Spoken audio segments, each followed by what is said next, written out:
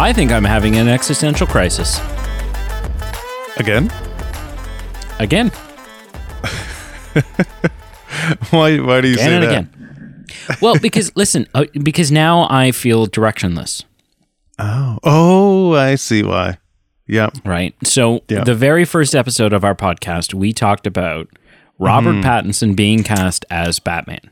Right. Yes. And it felt like all of our podcast was this big build-up to when that movie dropped.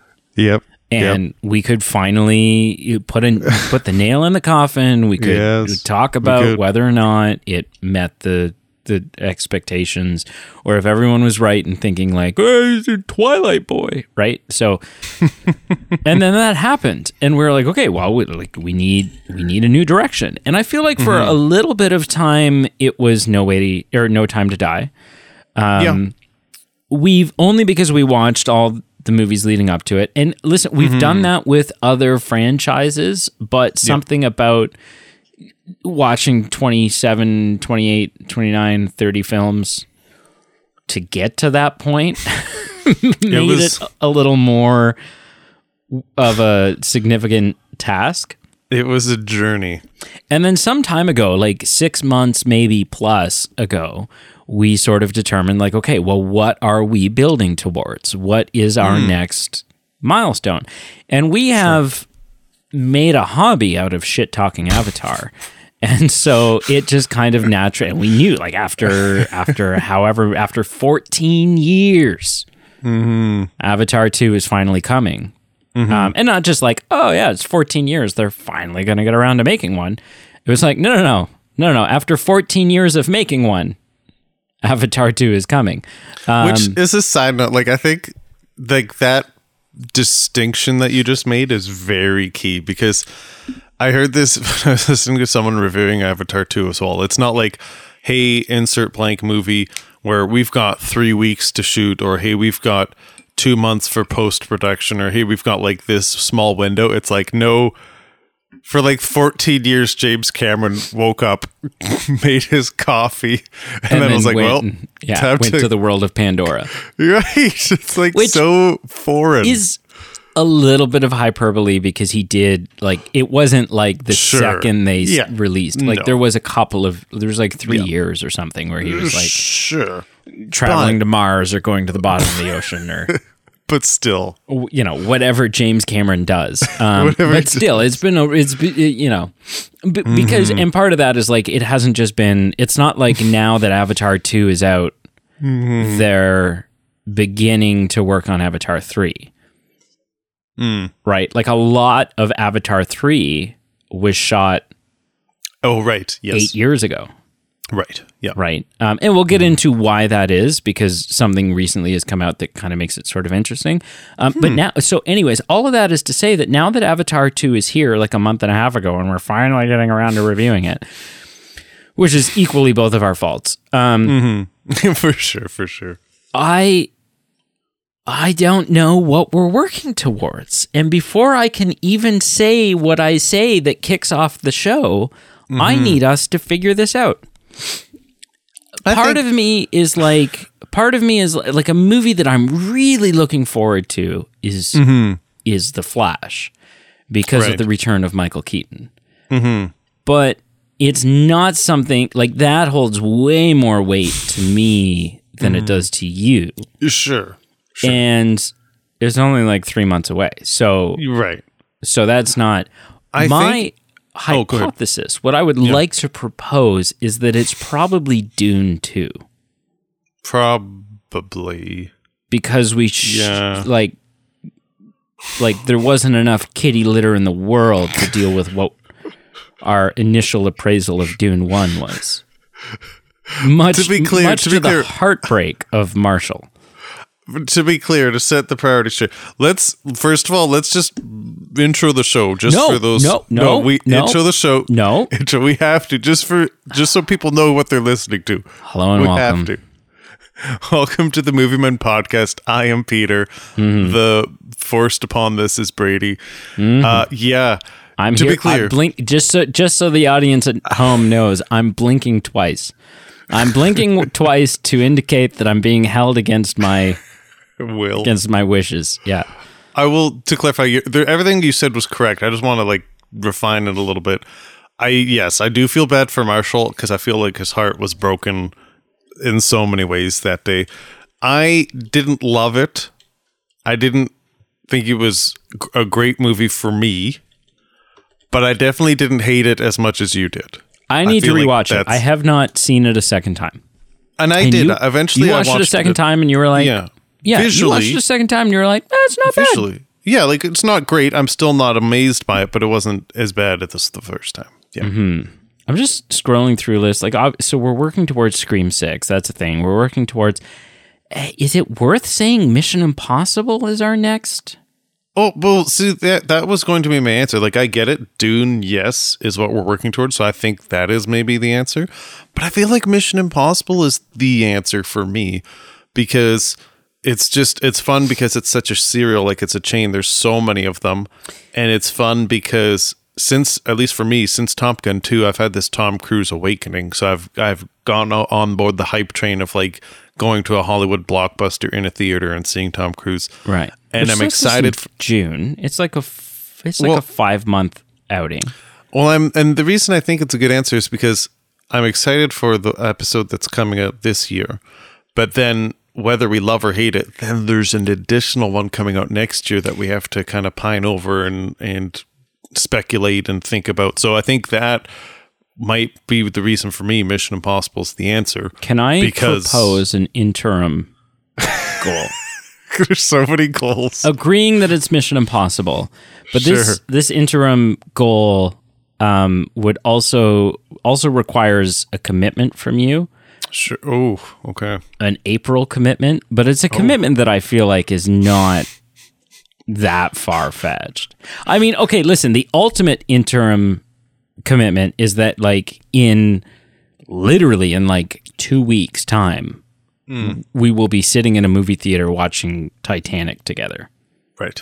And that is not only what I'm working towards in the podcast right now, but that is like what my life is building towards. Like I cannot tell you, I wake up every morning and I'm like, okay, we haven't nailed down the plans yet. I don't have tickets yet. Who's coming and who isn't? How many tickets do I like?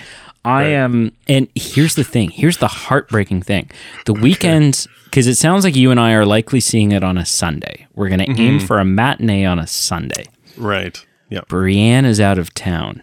Oof. So I'm probably seeing it a second time like a week later if it's still in theaters. But I'm like, whatever. Like I don't see, for me, from coming from you, that doesn't sound like the heartbreak. No, that's it's heartbreaking that she's not there for the big. Yeah. Here's the thing. April 14th. Are we watching Titanic again? No. This is an important date, and I think it's an important film. This is every so often we pull back the curtain. Because, sorry, just to pause you, what was the actual date of the sinking? Wasn't it April 14th? It was. It was April 14th, 1912. So what film are we watching on April 14th? The only shipwreck of a film that we could possibly... April 14th is the release date of Renfield.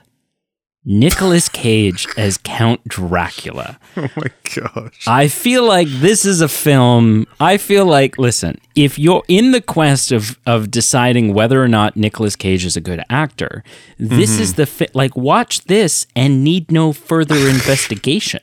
This is the film that is going to answer all of those questions. Man. Yeah. We'll figure that out. But I'm proposing both on camera, on screen, on mic, and off mic that you and I watch and review Renfield, because not only like I sent you the trailer and you have to admit it's intriguing. It looks like a hell of a time. It does. Yeah. It does. And Nick Cage as Dracula. Like I don't know. To me. Anyways, hello and welcome. I already said that. I didn't say it with as much enthusiasm, but now I'm feeling in a place where I can be enthused enough. Let's do this. That's all we can ask. Avatar 2. Here we go. So, Paddington 2. What? Oh, is that not what we're... No. Avatar. Too Fast, Too Avatar. The 1993 or so it feels film Avatar. Oh, yeah. No, Avatar Way of Water. Okay, listen, this is a big one, and we don't always disclose this, but I feel like this time it's important to disclose it. Sure. We are going to talk the schism out of Avatar 2. So, if you have not seen it,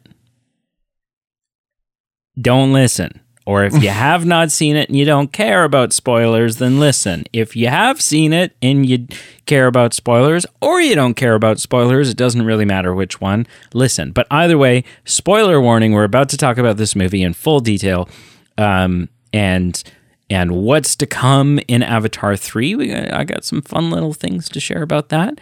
I actually have a really interesting thing to share about Avatar 5. Which seems odd and unexpected, but it's something that gets me really excited for the franchise moving forward. So yeah, that's your warning. And that's not like a don't listen to this episode. That's like a hold off. That's like bookmark it or, fold the beer page and come on back when you're prepared. Yeah. When you're done if your it's homework. anything like Avatar 1, you've got the next year and a half to go see it in theaters. So that there's really no rush. It's not like, Yeah. So you saw Avatar 2. The Way of Water. I saw it. I rewatched. Okay. So question. I want to wait. You probably don't have trivia. I don't. No. Okay. I guess we should do initial impressions. Sure. Yeah. Initial impressions. And some of this initial impression is based upon the fact that, and this is a question I want you to answer in your initial impression. I, hours before going to see this movie, I rewatched the first one. I rememmined it. And I easily could have found, for the bits that I needed refreshing on, I easily could have found a 10-minute YouTube video that just kind of gets me caught up. But I wanted to be emotionally in that world. Do you know what I mean? I love the intensity, yes. I wanted to be in that, I wanted to get myself into Avatar mode. And the little nuances that perhaps a YouTube recap was not going to touch on, I wanted those to be fresh. Visually, this film is leaps and bounds ahead of the first one. Visually, I don't think the first film holds up. Avatar 2, in our current day and age, when I saw it in January of 2022, is a beautifully stunning film. And that doesn't surprise me because even the people who were planning on not, I think that's something we can all agree on. Because even the people who were not planning to go see it, even the Avatar, hey, Avatar is the stupidest thing in the world. They also said, I'm sure it's going to look amazing, but I don't want to see it. So even the haters can acknowledge, wow, what a thing to look at.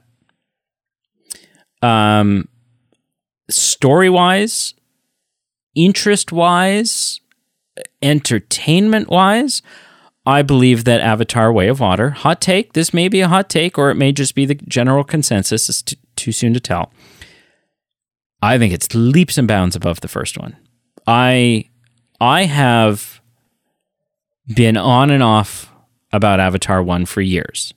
Thought I hated it. Rewatched it maybe about a year ago or whenever that was. Realized, you know what? I don't hate it. But I do think it's incredibly overhyped. I think that Avatar 2 is a film that I have no question about. I do enjoy it. I like Avatar 2. I do. Does it deserve some of the positions in the box office records that we're going to end up talking about?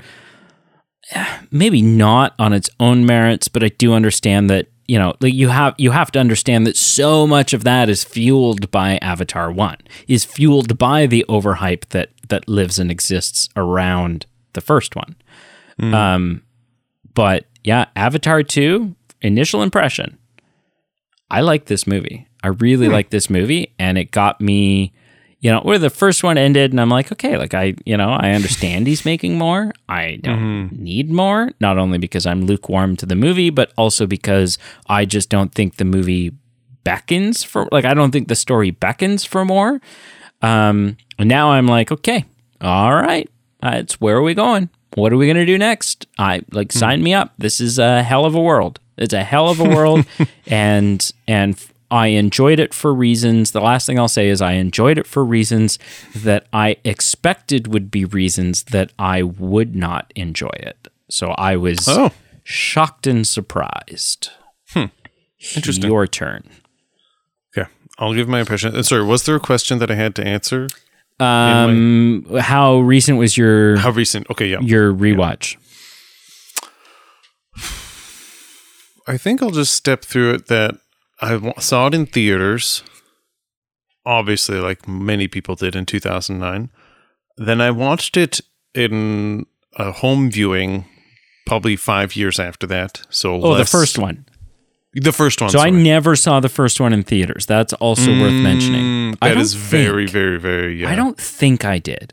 I may have, but if I did, it was at like the 5-month mark. Like either way, I was late to the Avatar train. Sure. Yeah, I saw the first in theaters 5 years or so after I saw it at home. And then I saw it most recently. I think we reviewed it a year or two ago by now. But probably a year or two ago. See, this is part of my memory with the podcast. Yeah. I feel like did we do this? We either did or we just talked about it. I ask you all the time. Like I literally, we had a meeting before we started the show. And I was like, did we do this movie at some point? And you're like, no, I don't think we did. And that's the curse of 260 plus episodes is that, over the span of 5 calendar years, may I add. Good golly, it's time to retire. Okay. But yeah, so I've seen it 3 times. I did not watch it more recently to lead up to Avatar 2. And, Episode 92. I just was looking. Episode 92. September 20th, 2020. There you so go. in the heat, so I mean that goes to show when we were stuck at home and we're literally not allowed to go do anything else, we're like, okay, what the hell? Yeah. So yeah, the first Avatar I was blown away with visually. I remember just like doing a pulse check, not literally, but just metaphorically going, wow, what an incredible movie going experience. Like mid scenes, I'd be like, just blown away. Like, what are we seeing? This is incredible. Some of the nighttime visuals when Jake is stuck in the jungle in the first film, and you see like eyes and creatures in the dark, and just some of the things are just so breathtakingly incredible. And I was blown away with the visuals of number 2, and I agree that they're far superior, but I didn't have the shock value of number 1. I think just because of the climate of, what was 2009 Avatar rubbing shoulders with, visually, just as an industry, we've come a long way. So, I think just also expectations are kind of a little bit more higher than they were for number 1. Number 1, we just walked in and were blown away. Number 2, we knew, okay, James Cameron, you're not sneaking up on us here. We know what you've been doing. We know what you have up your sleeve. So visually, I wasn't as surprised, and I'm not disagreeing with what you're saying. The visuals are obviously better for number 2, but I was less surprised. And I think my impression here of saying that is it was a visually interesting film that I watched, and visually, you're right, it is better than number 1. It was less dramatically surprising than number 1 for the reasons I outlined. I think I'm done with this universe, man. I am one of those people. If I had James Cameron on my phone, which I don't, but if I did, I'd probably send him a text and say, if you want to know what I want you to make, I want you to spend your time and effort making stories. Titanic 2. Well, that, but specifically, I want There is a Titanic 2, and I've seen it. And my gosh, it's awful. It is not by James Cameron. But I'm pretty sure Titanic 2 came out before Titanic 1, right? It's very possible. Like Titanic 2, I think, is a sequel to A Night to Remember, which is like a 1950s film. It's hard to. I don't remember. I remember it being. I think it's from the 90s. Titanic 2. Oh, 2010. 2010 is Titanic Oh my 2. lord! Never mind. And it stars no one you've ever heard of. Okay. Directed by some algorithm of a computer. Yeah. Okay. Holy shit! I'm like looking at images right now, and I'm like. I don't know. I'm looking at screenshots and I'm like, this is a really impressive looking video game. Oh, wait, that's a film. Huh. It was so bad. Like, it was one of those movies that you question why you watched it, that's for sure. But if I could text James Cameron, I would say make a better Titanic 2. But I would say spend your time and effort making a storyline in our Earth, in our ocean. I'm just not invested in this universe anymore. The stakes just aren't there for me. Spend time. What if I could bend this here? I would say spend time instead of making this like a metaphor or an allegory for colonization or groups that have been marginalized or detrimented by colonization or what have you. Actually, don't make this a metaphor. Like, make and tell me a story, whether it's historical fiction or partly fiction, or you decide, of some indigenous group or nation in the 1700s in the prairies. And, actually pick something like that in that timeline and just visually blow me away with the realism of the costume designs blow me away the same way with visuals of just like mountain landscapes and oceans and rivers and of our Earth, and just, do the planet Earth experience for me in your visuals of storytelling. And I think just for me, I just find a lot of these storylines and characters a bit hollow for me. And I think that's the gap there for me. I think I've never really bought into this whole storyline that we're going down. And I think this second movie was no different for me.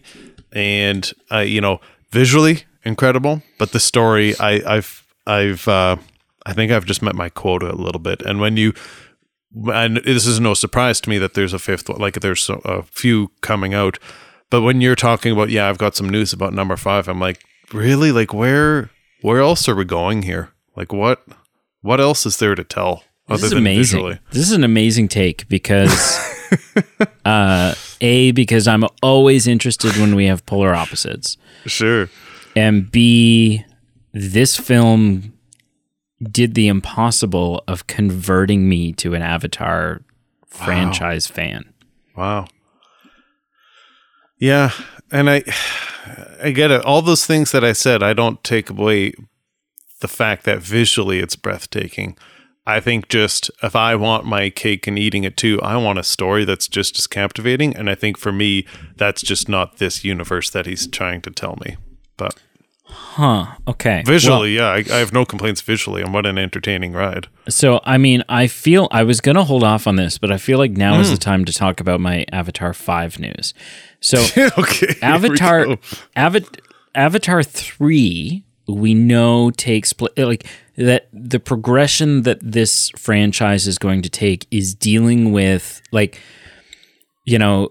Jake and Neytiri belong to the forest Na'vi. Right.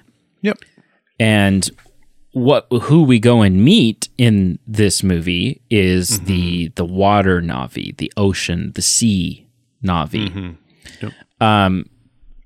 Number 3 is going to deal with the fire Na'vi. Huh. That we're going to kind of move through like an elemental progression. Sure. What we know about 5 is that 5 is going to take place at least some part, but it sounds like largely on Earth. Oh. And that intrigues me something fierce. And my speculation, and the speculation of a couple other people out on the internet, and I'm gapping her name and I'm trying to Google it here, and it's not giving me the results I want. Who is the Na'vi that is like in the healing tank throughout this whole film? Oh, and that's the famous person from Alien, right? What's her name? Sigourney Weaver? Yeah, isn't that her? I'm pretty sure. Okay, hang on. That's an interesting question because then that would make it the mother of. I didn't pick up on that. Hang on. I could be wrong. So but I'm almost wait. So now I need to figure this out because she plays Kiri in this one. She plays effectively the daughter, right? Yeah. Like Sigourney Weaver's in this one, right? In the first one, she plays Dr. Grace Augustine. Right. Yeah. But I thought it was a name like Aya or something. Is Grace Augustine in Avatar 2? Grace Augustine, her character died near the climax of that movie. It's an interesting development when Weaver was confirmed to be... Right. Yeah. No, there's someone in that tank, but it kind of seemed like it because it's the daughter, that kid is like straddling that tank at some point, looking at that tank like it's like of some significance. Oh, wait. No, Iwa is the... I don't know who's in that tank. and my theory hinges on understanding who is in that tank. So yeah, so Grace Augustine's daughter is Kiri. Right. Who's she's sort of been adopted into Jake and Neytiri's family. But she's voiced by, it's very clear that's Sigourney Weaver. So I don't understand who is in that tank. Because it's important to my theory. And so I can't let it go. I can't just be like, oh, wow, it doesn't matter. While you're digging that up, the one thing I'll say is I'm intrigued that this I found aspect...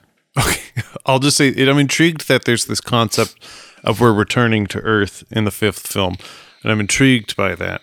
But I also am a little skeptical that we'll be seeing Earth in the way that I want to, because, again, I understand Cameron's perspective here of wanting to show areas, we've seen forests, we've seen oceans, and then we've seen the destruction of them by these foreign groups coming and laying havoc to them. And so, the first half of the film is usually we see things in splendor, and then we see things burnt to crap. And I arguably would just rather like to see that, like I said, in the 1700s of a beautiful landscape, beautiful things, and then, having a railroad coming through and ruining things. And, I think I would be more interested in that picture. But as it relates to number 5, I doubt we're going to see Earth in breathtaking IMAX of a spectacle that I would want to see it in. I think I'm just basing it off a storyline. If the humans in this story are coming and laying waste to oceans and laying waste to forests and trees and whatnot, I feel like when we go back to Earth in number 5, I feel like it's going to be like a barren wasteland of just smog and burnt fires and just awfulness that I'm intrigued, but I don't know if it's the Earth I'll be wanting to see in IMAX. So so I was reading here. So it is Grace's avatar that's in because Grace is dead. Okay. Right. Grace's Grace's avatar, which has been rendered brain dead, gave birth to a girl named Kiri. However, the father, if any, remains unknown. Grace's avatar has since been incubated at the laboratory for over a decade. Because it's been 10 years. It is, in stories since the first one. I think, so here's my theory, is that this avatar, Grace's avatar, because at the end of the first one, Grace's avatar is connected with, imbued with all of the powers of their deity, of Iwa.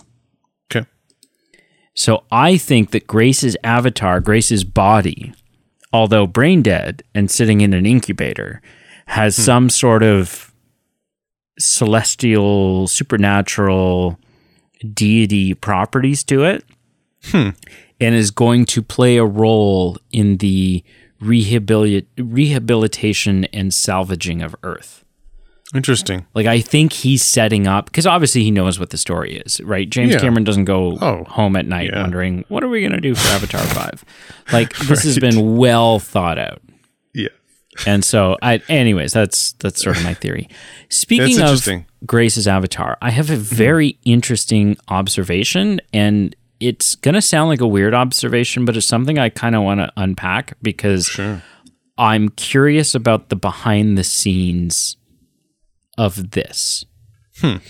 So one of the things about the Avatar films is that the Na'vi, being a tribal race of the planet Pandora, of the moon Pandora, are fairly scantily clad. They're wearing like loincloths and well-placed flowers to cover, female nipples.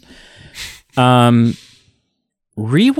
the first one, I was very shocked to find that there are a lot, specifically with Neytiri, there are a lot of nipple slips.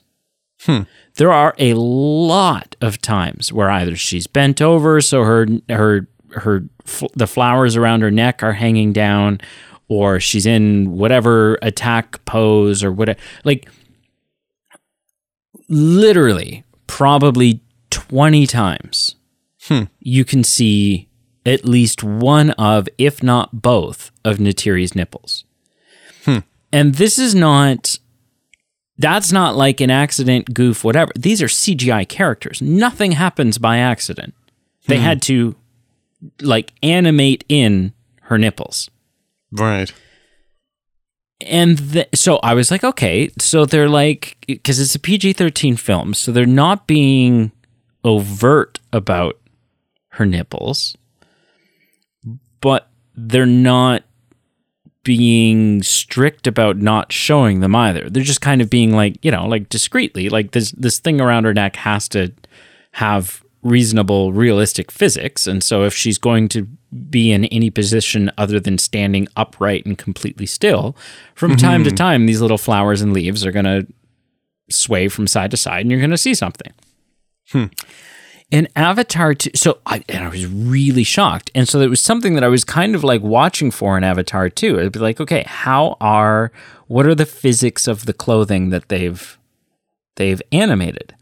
And in Avatar 2, in The Way of Water, in the scene very early on, like in the first 15, 20 minutes of the film, when we first see Grace's avatar, and we're introduced to Kiri, and who's the boy?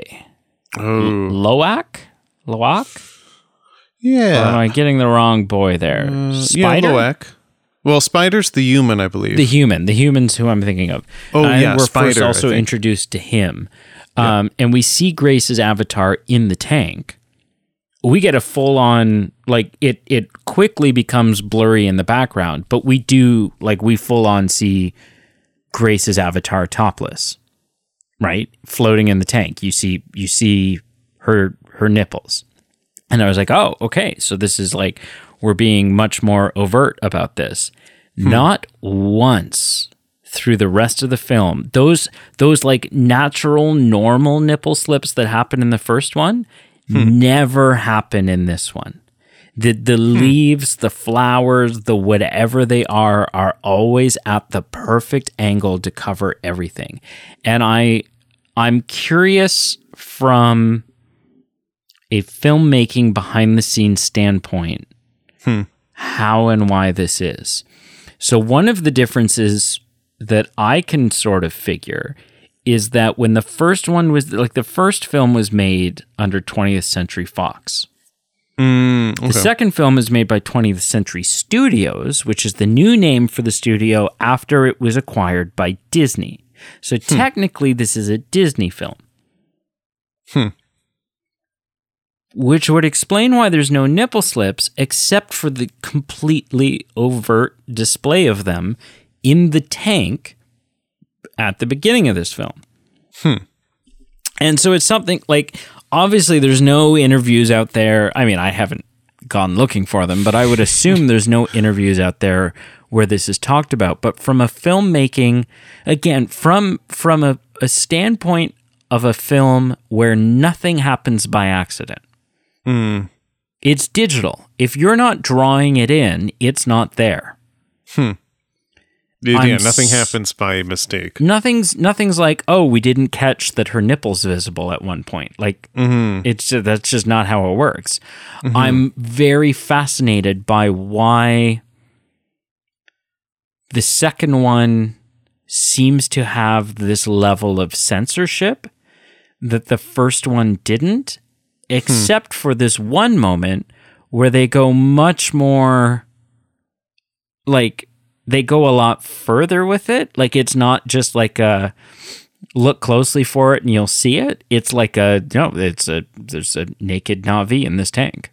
Like, so I don't know. I don't know if you have any thoughts or opinions or theories on this, but like, it's something that I walked out of the theater very interested from like a behind the scenes standpoint of like, this is a conscious decision. What changed? What put you in a position where you were no longer willing to show, like, because at times, like, that's the one thing. At times, it's like kind of unbelievable that these tiny little nipple-sized leaves are always in the perfect position to be covering everything. Right. And in the first one, I think they realized that. Like, at times, you know, we'll cover it most of the time, so she's not just walking around topless. But at times, it's gonna, like, you're gonna see something. Whereas in this time, they made a very conscious decision to never have a nipple slip, except for essentially a topless scene at the beginning. I'm so fascinated by this. It's definitely interesting. Do you like, I don't know, what are your thoughts? Yeah, I think I'm surprised by, and again, I think it goes back to not watching number one recently, that it didn't even register with me with number one. And then in this one, like you said, it really didn't show a whole lot of stuff. So I think I kind of went over my head. And when you break down any type of filmmaking about, you know, the challenges you deal with if you're dealing with people wearing costumes on a set, versus the conscious decision of, okay, guys, this is our process of what we're going to be doing when we depict these scenes in this costume. You know, like, a decision was made, and it's interesting how kind of they flipped completely 180 of going from one direction in number one to now where they did in number two.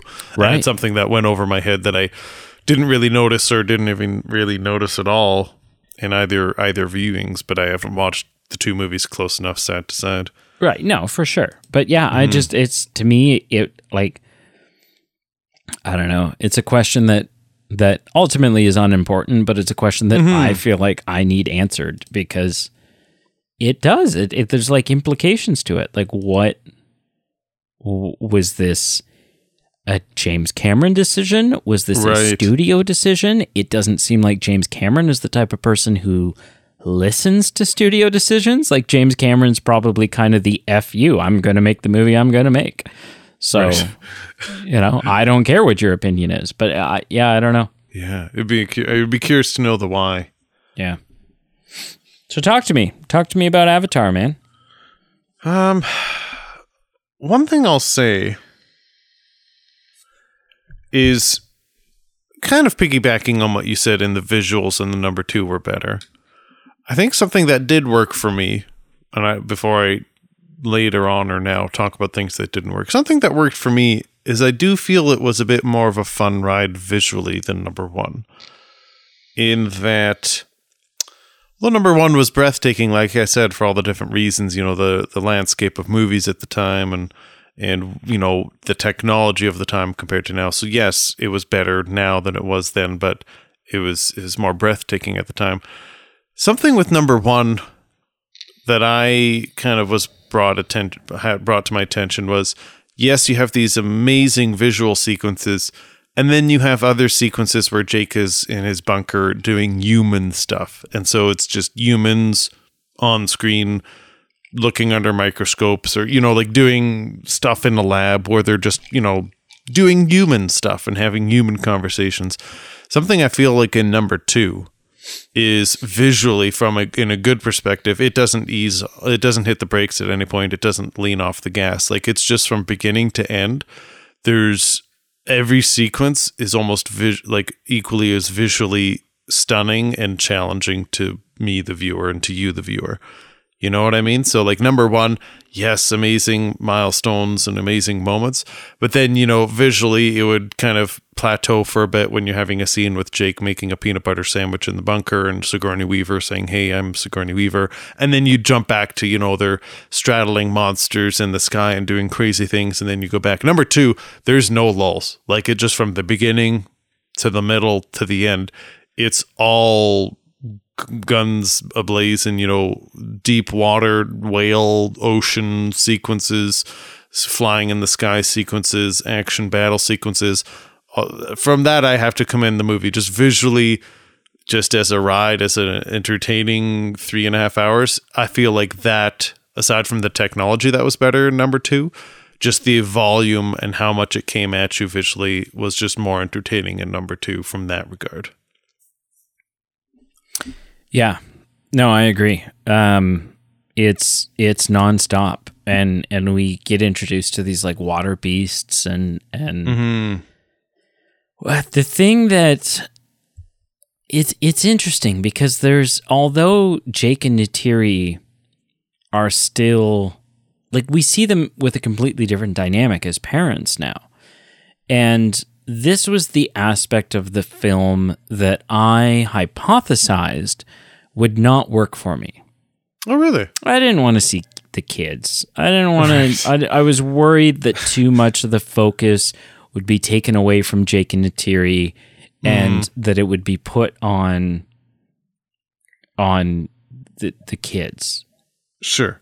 And the emphasis certainly is, I feel like, taken off of Jake and Neytiri and put on the kids. But it worked. Like, I just really loved the dynamic, the family. Sure. The older brother, the younger brother, the older brother who's supposed to watch out for the younger brother who's a little bit of a recluse, the older brother who is also a little bit of a recluse and doesn't really do a good job of looking after the younger brother. No. And then the adopted sister who is clearly different than that, right, in personality, and in, like, she's clearly from a different family. But is still a part of that family, is still loved like she's one of theirs. I think for me, like, the thing, I just mentioned the water monsters, the thing that made this film really work, and I think the thing that's going to keep it fresh and keep it working moving forward, was this massive change of scenery. Was the discovery for the viewer of this different type of Na'vi. That it wasn't just, okay, we're in the woods and there's Home Tree, which is now destroyed, and there's the tree of whatever, like the Iwas tree with the glowing things and, whatever else. Like, that it wasn't just trying to come up with an interesting follow-up story in the same setting with the same characters. Right. It wasn't. It blew, like, this film blew the world of Avatar wide open, made it much more expansive. And it sounds like that's just going to continue to be the plan moving forward, right? And they kind of set that up at the end of this one, right? Where Jake says, like, we got to move on. We're going to go somewhere else. We appreciate being inducted as one of you, But it's time that we go. Hit the dusty trail. Yeah. I thought it was smart that we had the same antagonist in a way, but now in a Na'vi body. Like that was... Yeah. But also not the same, and that Spider is the son of him, but not really, because this is just an avatar with the general's memories and personality. So it's not really. So this general doesn't really give two shits about the kid. And there's one point where they like try to hold the kid hostage as leverage, and oh my gosh, and he's like, "It's not my kid. I don't care. Kill him. I don't care. I have these memories. I have these whatever, but he's not actually my kid." Two things I want to hit on right here. One is a pro, and I guess the other is definitely a con.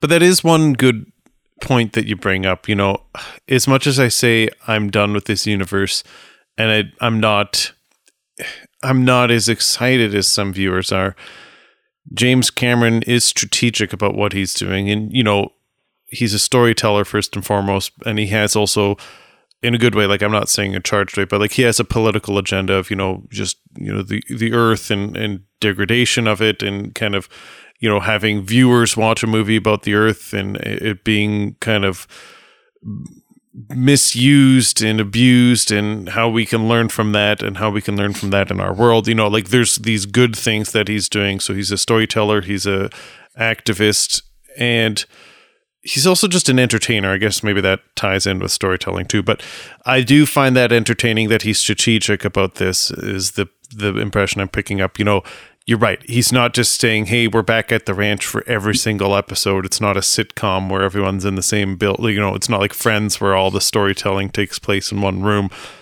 We had the forest in the first one. We've got the oceans in the second one. And, you know, it sounds like you said fire's coming up. Other areas and places on this planet, on this moon, you know, I guess just from someone who isn't as ecstatic about this universe, about what this story has to say, visually, it's giving me a reason to come back. And, you know, I don't doubt that for 1 second. You know, as much as I may or may not have liked number 2, visually it was still a fun time. And I doubt that'll be any different for number 3, 4, or 5, just because James Cameron, you know, he's strategic about what he's going to do, but the underlying story that he's trying to tell, and visually how he's going to do it. So, you know, I guess I have to give kudos to that aspect. Right. You know, as much as I dread the fact that there's 5, when you break it down and be like, yeah, but each one brings something different, even if you're not into it as much as others are. So that's definitely a pro. But a con, again, something that you brought up a specific example. So that moment where this human child, or whatever you'd call it, is held at knife point. Something that I just think I think it serves as a microcosm for me of why there's just no stakes for a lot of what's told in this. You know, the character and the storylines at times are just hollow, because when you've got Neytiri literally holding this boy with a knife to his throat, whether it's truly, you know, whether it was a bluff or not, or whether it was real or not, in the heat of the moment, I'm sure if I was having a knife held up my neck, I'd be like, you know, WTF, what's going on here? And I feel like just that occurrence happens, and then the movie goes on, and then the movie ends. Like, maybe this will happen in number 3, so maybe I'm jumping the ship a bit, but there's a lot of hollow dialogue. There's a lot of occurrences I would have cut out of this number 2 movie to give us a bit of payoff from that scene, saying, you know, what does it mean for their relationship with each other?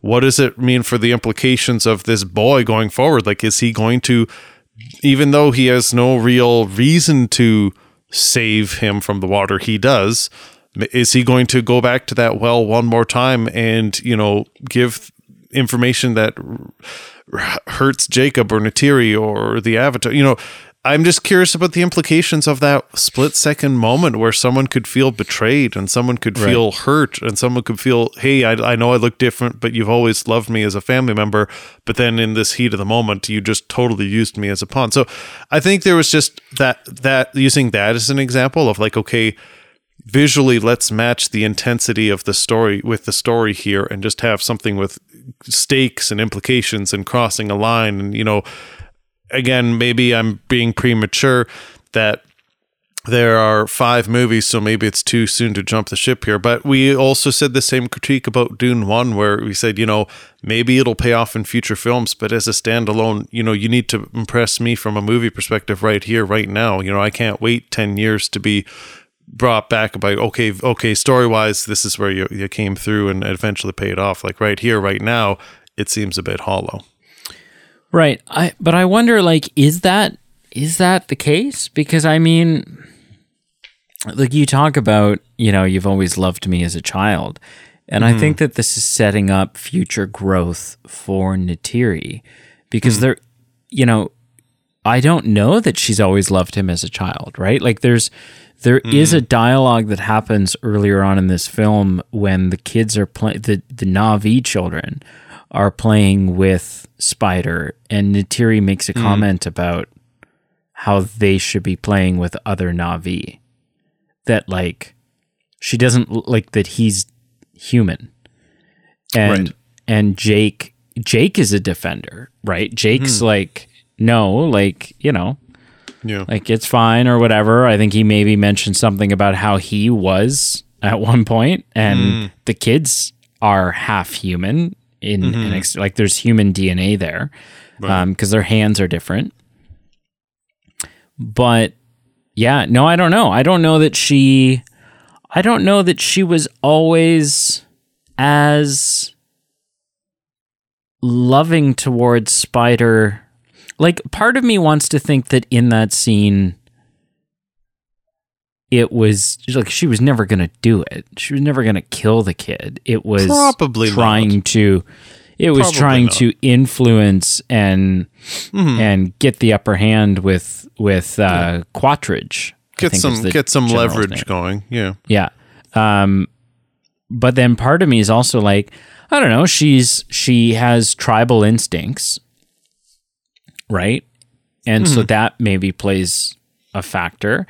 And it's her family and her children that are being threatened. And so, you know, if push came to shove, would she sacrifice another child in order to save her own family? Maybe. I don't know. Yeah.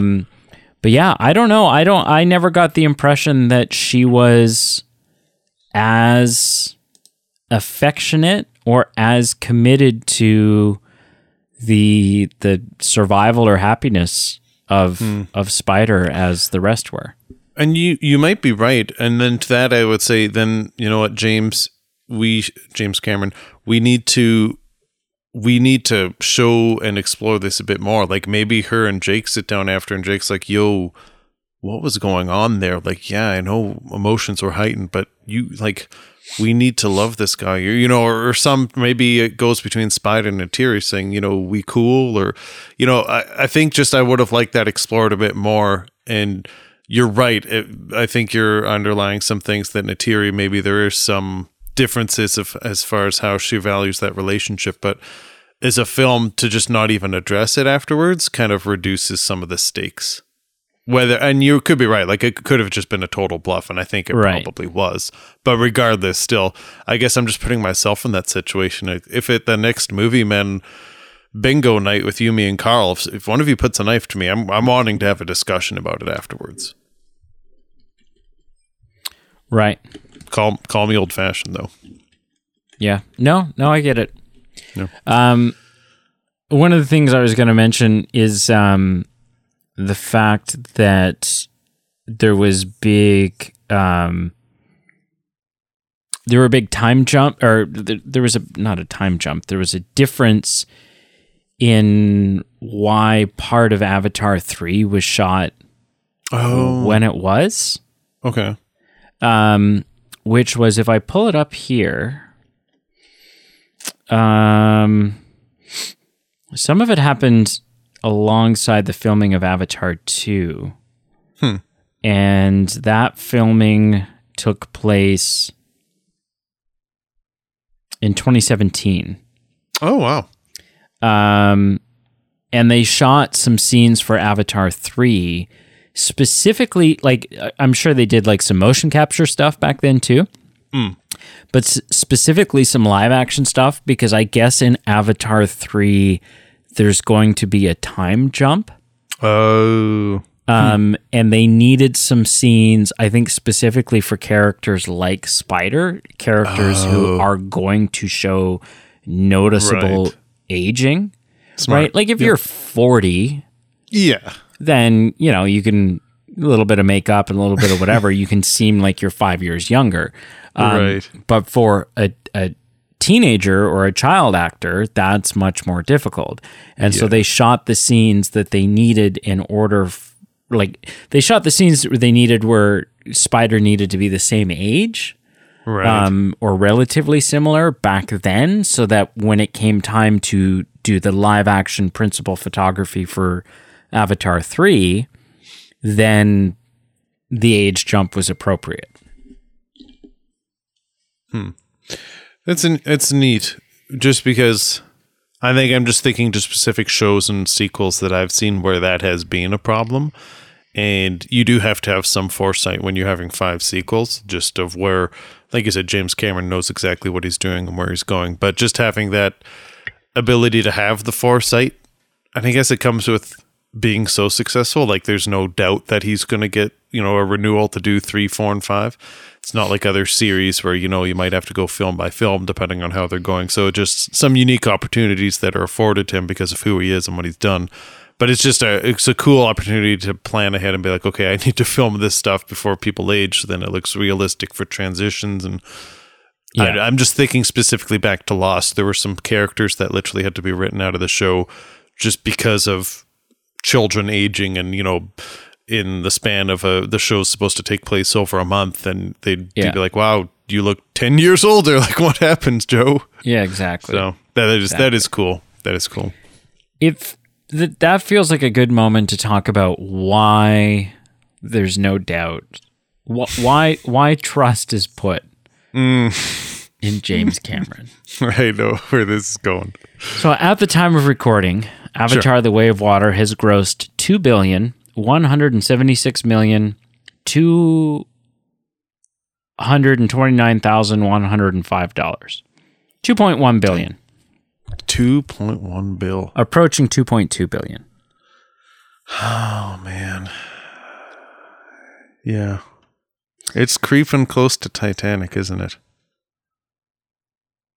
It is. So the first Avatar has so this has 2.17 billion. Mm-hmm.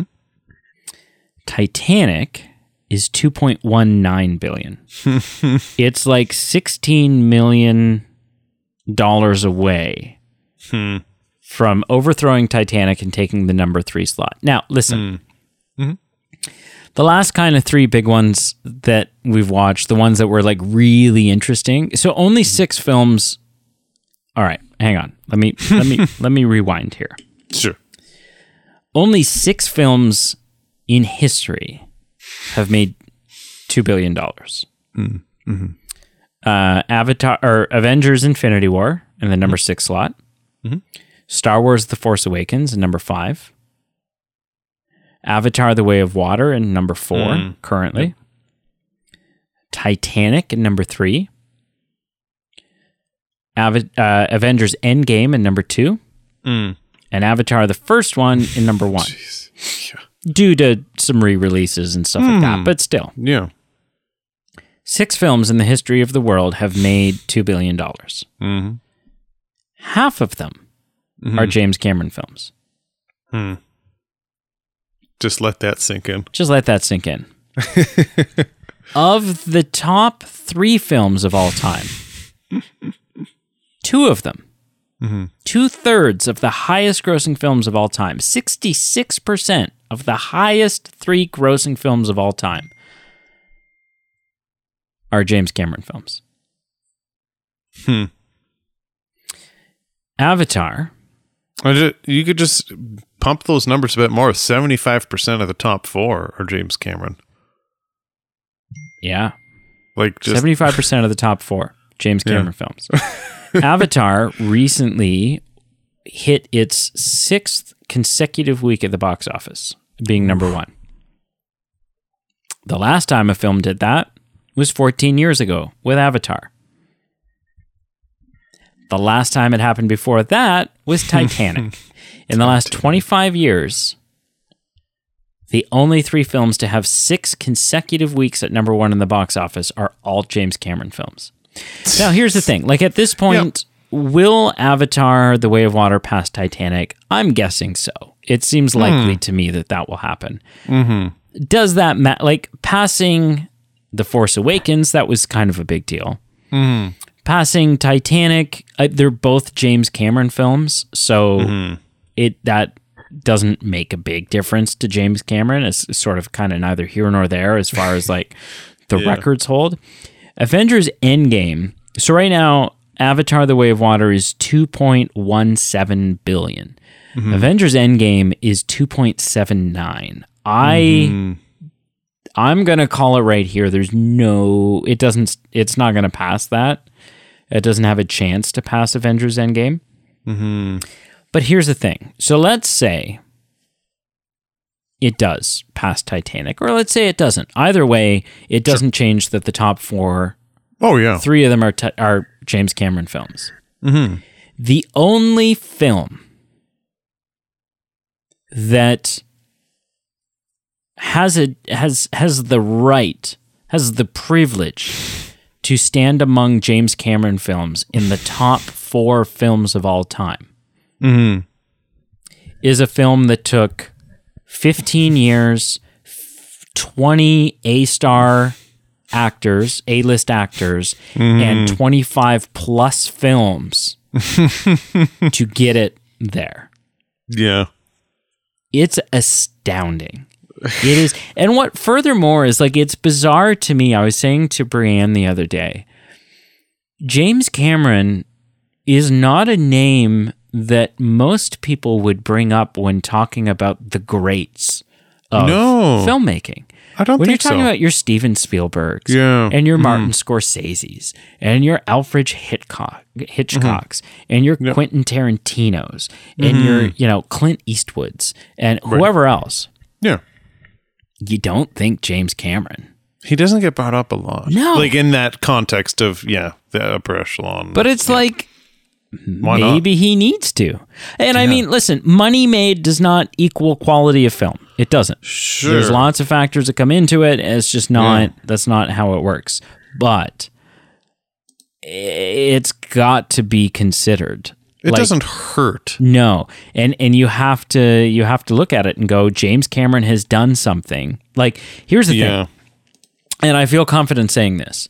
There has never, that's objective, and subjectively, but I would argue almost objectively, there will never, as far as what record-setting box office holding the top 3 of the top 4, there will never be another James Cameron.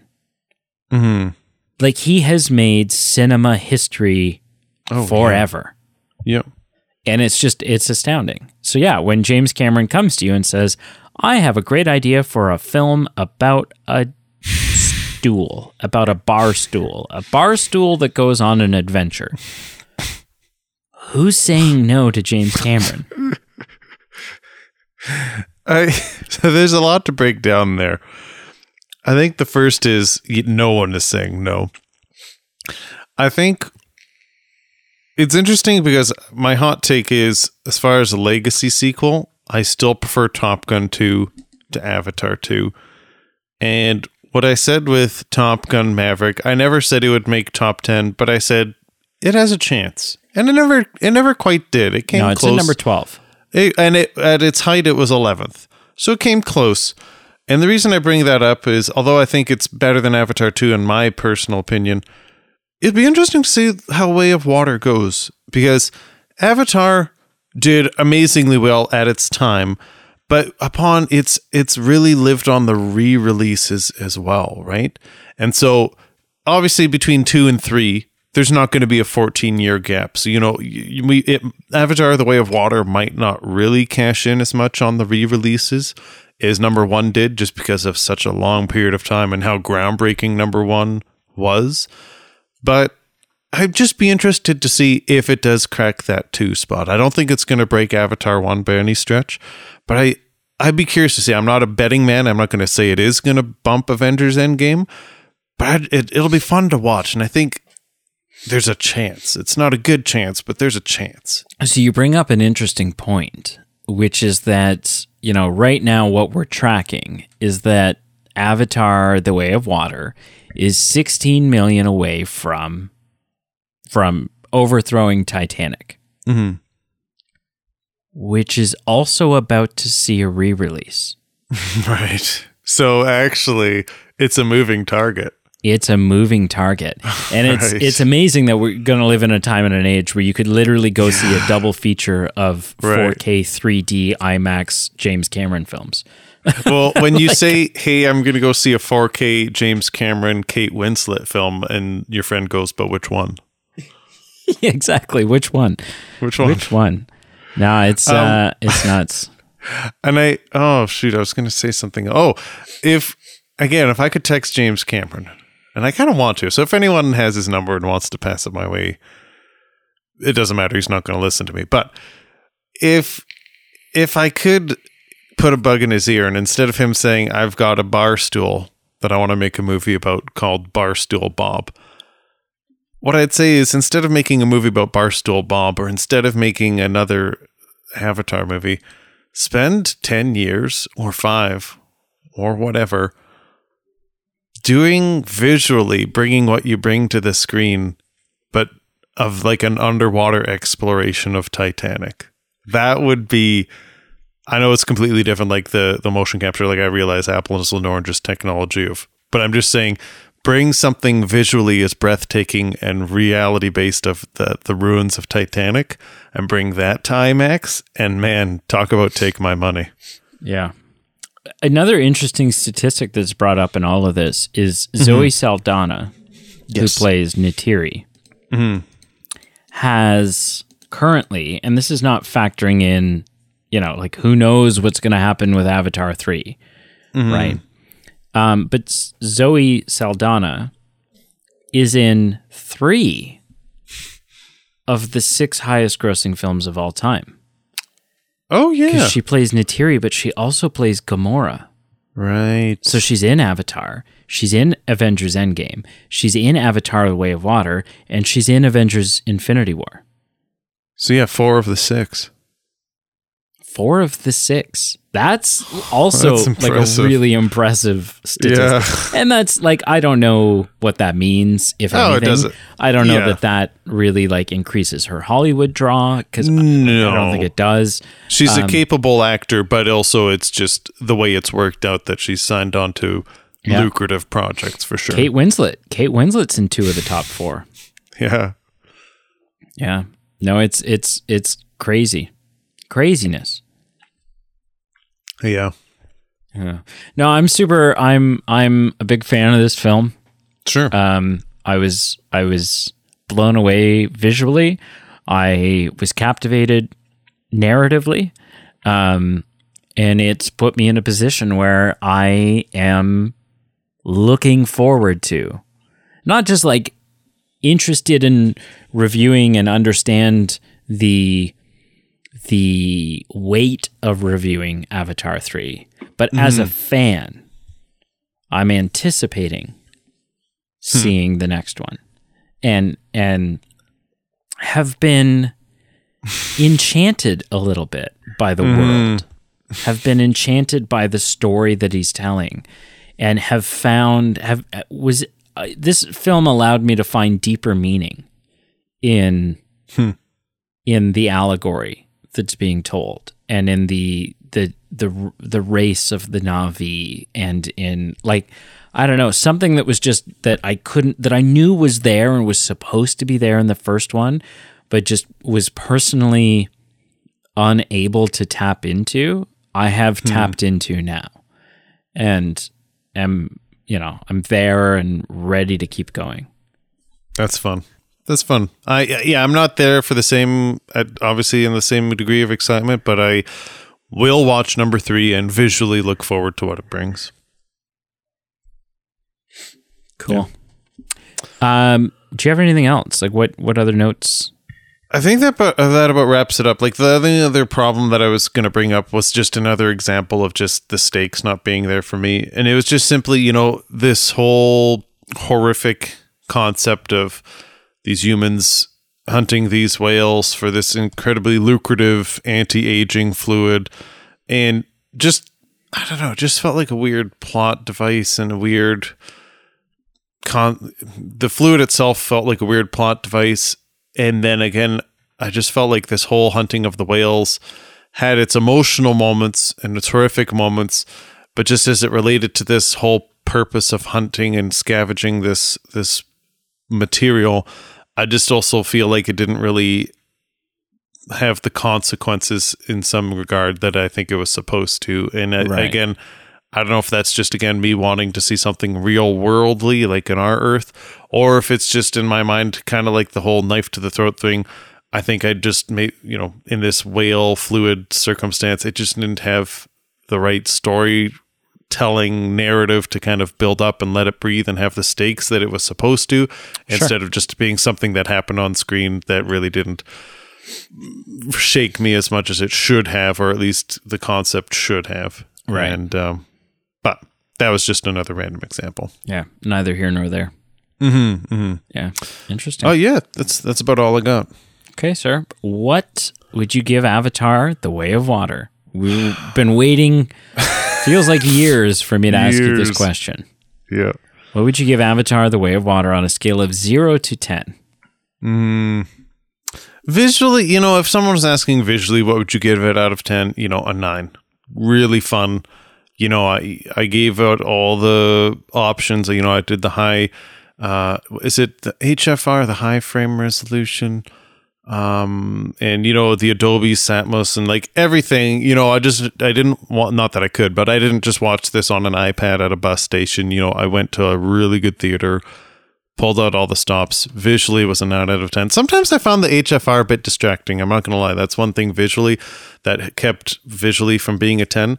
Just especially some of the action sequences. It just felt like I was watching film that was being sped up. And something about it was distracting to me. Like someone would move and I went like, that almost looked too fast to be humanly possible. Like it's just something about it was a little bit trippy at times for me. But visually, 9 out of 10. But that's not how I rank a movie. I rank it on its entire weight, the story and the visuals and the characters. So overall, I gave Avatar 2 a 5 out of 10. It's not bad, but it's definitely not in my good books. And it was right down the middle. 5 out of 10. Yeah. What would you give it out of 10? Wow. I gave it a 9.2. That makes sense from what you're saying of how you're praising it, you know, of how you're looking forward to it. Wow. I was going to say, because you had asked me, you were like, what should I, like, of the available options, like of the different showings, which one should I go see? Yeah. And I recommended the high frame rate. Sure. Because I said, like, I don't know, that's how he shot it. So it seems like that's how you should. Wants. And that's how, like, and when you're saying all these things, it's, you know, how he's making it is how he's intending it to be watched. So, you know, watching it without any of these features, it's detracting from what the artist's purpose is. Yeah. But what was interesting is I was talking to someone a couple of days ago, or maybe like a week or two ago, and they were like, they recommended against it. They said exactly what you said. They're like, it's distracting. Yep. And I thought to myself, should I message Pete and tell him this and deter him from... But ultimately I was like, well, no, because maybe that was just this one person's opinion. Sure. And also there's value in... Because what I saw it in was not the high frame rate, just because that wasn't a thing at my theater. Yep. I saw it in IMAX 3D, and so I was like, well, there's value in having two different experiences, you know. Yep. So I sacrificed your experience for the sake of the podcast. For the greater good. Yeah. Cool. What did you watch this week, sir? A couple things. The one, I watched a 1996 film starring Tom Cruise called Jerry Maguire. So a sports agent is morally changed when he has an epiphany and is fired as a result of it. And he decides to put his new philosophy to the test as an independent agent for one athlete in Cuba Gooding Jr. And Tom Cruise also enables or encourages one of his former employees to stay with him, who turns out to be a romantic interest. So I gave this, I guess it would be more classified as a dramatic romance movie, maybe a bit of comedy. I give it a 7 out of 10. You know, it's fun. It's 90s Tom Cruise. I'm on the Tom Cruise bandwagon ever since Top Gun 2. I'm trying to rewatch a lot of his works. And so it's got some iconic moments, you know, the show me the money. It's got some heartfelt moments of, you know, character, you know, having some ebbs and flows in a romantic relationship, and then having personal successes, and then realizing that they're hollow without the person that that means the most to him. So it's got what you want from like a 90s comedy, romance, feel good, you know, iconic film. It's not perfect. It's not Shakespeare. It's not the best Tom Cruise movie I've ever seen, but it's still a fun, iconic classic. And yeah, so that's one thing I watched. The other thing I watched was I wrapped up this TV series on Netflix called 1899. And it's got a bit of controversy around it in that if what I read was true, it's a one-season show that looked like it was leading up to at least another season, maybe multiple, and it got the axe. If what I read was true, it is no longer being continued, and people are upset about it. But essentially, this is the Netflix way. This is the Netflix way, and people were so upset. They were like commenting, like, "Yeah, they're gonna cancel this show, but still have like the newest season of whatever insert blank TV show." Like, there's so many now, but like where all these people are shirtless at a resort, flirting with each other and getting drunk and acting stupid, and it's just like there's a new one of those series every week on Netflix, but they're canceling something else, and people were upset about it. But what drew me to 1899 was, you know, this period piece at the turn of the century, and you've got this steamship crossing the Atlantic, maybe some ties to Titanic, maybe that's why I liked it, but I was really intrigued by the period, and it's this dramatic mystery where passengers with mixed backgrounds and hauntings in their own past look for a new future in the new country, and then an unexpected turn comes when they find a kind of a ghost ship, so to speak, of an abandoned kind of nature, and what they find on board of this ghost ship kind of turns their promising trip to the new world into a horrifying nightmare. And, you know, I was really intrigued by it. It looked like a bit of a psych thriller as well, and I was really disappointed by it, to be honest. I gave the whole series a 5 out of 10. You know, I'm going to give a spoiler here, so if someone is considering watching it, don't listen to the next 10 seconds. But instead of being a period piece on a ship at the turn of the century, which it was, it really also was fundamentally a sci-fi thriller. And so there's nothing wrong with that. It just wasn't it wasn't the beverage that I showed up to the bar wanting to drink. I was really looking forward to a period piece with costumes and set designs of, you know, 100 years ago, 120 years ago, and then infused with a mystery. And I was all for that. And then when it turned out to be kind of a sci-fi component to it, then I thought, okay, there's nothing wrong with this. This just isn't why I started watching the show.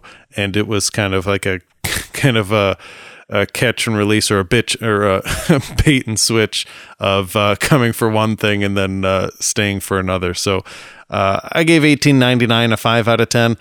I'm a little disappointed that there's not going to be a new season.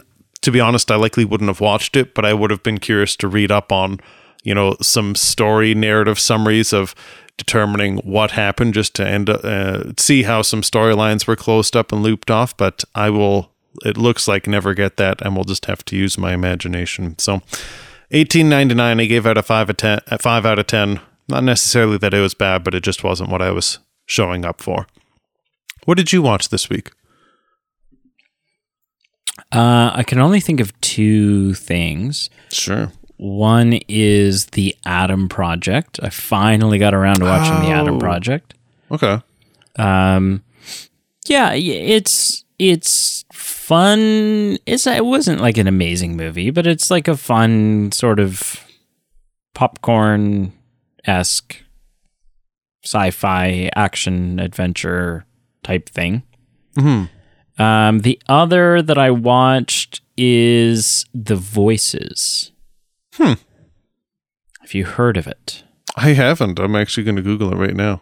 It's also with Ryan Reynolds. And if we were back in the days of forcibly recommending a film to the other person, I would recommend it to you simply because I need to hear your thoughts. Horror thriller. Interesting. Really? That's what it's, yeah. Rightfully or wrongfully. The Voices. Are we looking at the same horror thriller? A mentally unhinged factory worker must decide whether to listen to his talking cat and become a killer or follow his dog's advice to keep striving for normalcy. Yeah. It's totally a comedy, though. Like, I'm surprised a comedy. What a weird mislabel. Yeah. Yeah. Weird. I mean, I get the horror thriller tagline, but also a comedy for sure. Right. But interesting. Yeah, Ryan Reynolds, Anna Kendrick. Anna Kendrick, yeah. Yeah, it's I kind of need to hear someone else. I need to hear their opinions. And now, is that because you're not sure if it was good or bad, or it was just so interesting that you're kind of the ideas are bouncing off your head? Both, I think. Okay. Yeah. I think both. Yeah. Yep. Anyways, that's what I watched. Cool. Wrap it up, sir. Very cool. Well, yeah, thank you for listening, whether you're tuning in just because it's Avatar 2 or tuning in because you love us and you love tuning in each week or periodically. Thank you for joining us today. Check out our socials below: Facebook, Instagram, Twitter. Like, follow, subscribe. Give us a good rate and review wherever you can. We do appreciate it. Check out our Patreon page. It's a way for you to support the show and a way for us to say thank you for supporting the show. We've got bonus content on there, so bonus audio episodes. We've just got a new one that came out a week to 10 days ago. We do the occasional video stream. We do the occasional input where Patreon supporters give us input for upcoming voting ideas. And then for the higher tiers, we also have bonus voting allocated rights where if your votes count for more. So check it out, and thank you to all our existing Patreon supporters. It really does help us pay the bills, and we will not be making the top 6 grossing of podcasts. We will not be the James Cameron of podcasts right now, anyway. Not with that attitude. we're approaching the 1 billion mark, but not 2. Yeah, we'll get that. It's in the crosshairs. It's coming. But thank you for joining us, and catch us next time, whether it's for our next movie review or for the next news segment. Yeah, next time when we review the Dune 2. Dune 2. Too fast, too Dune.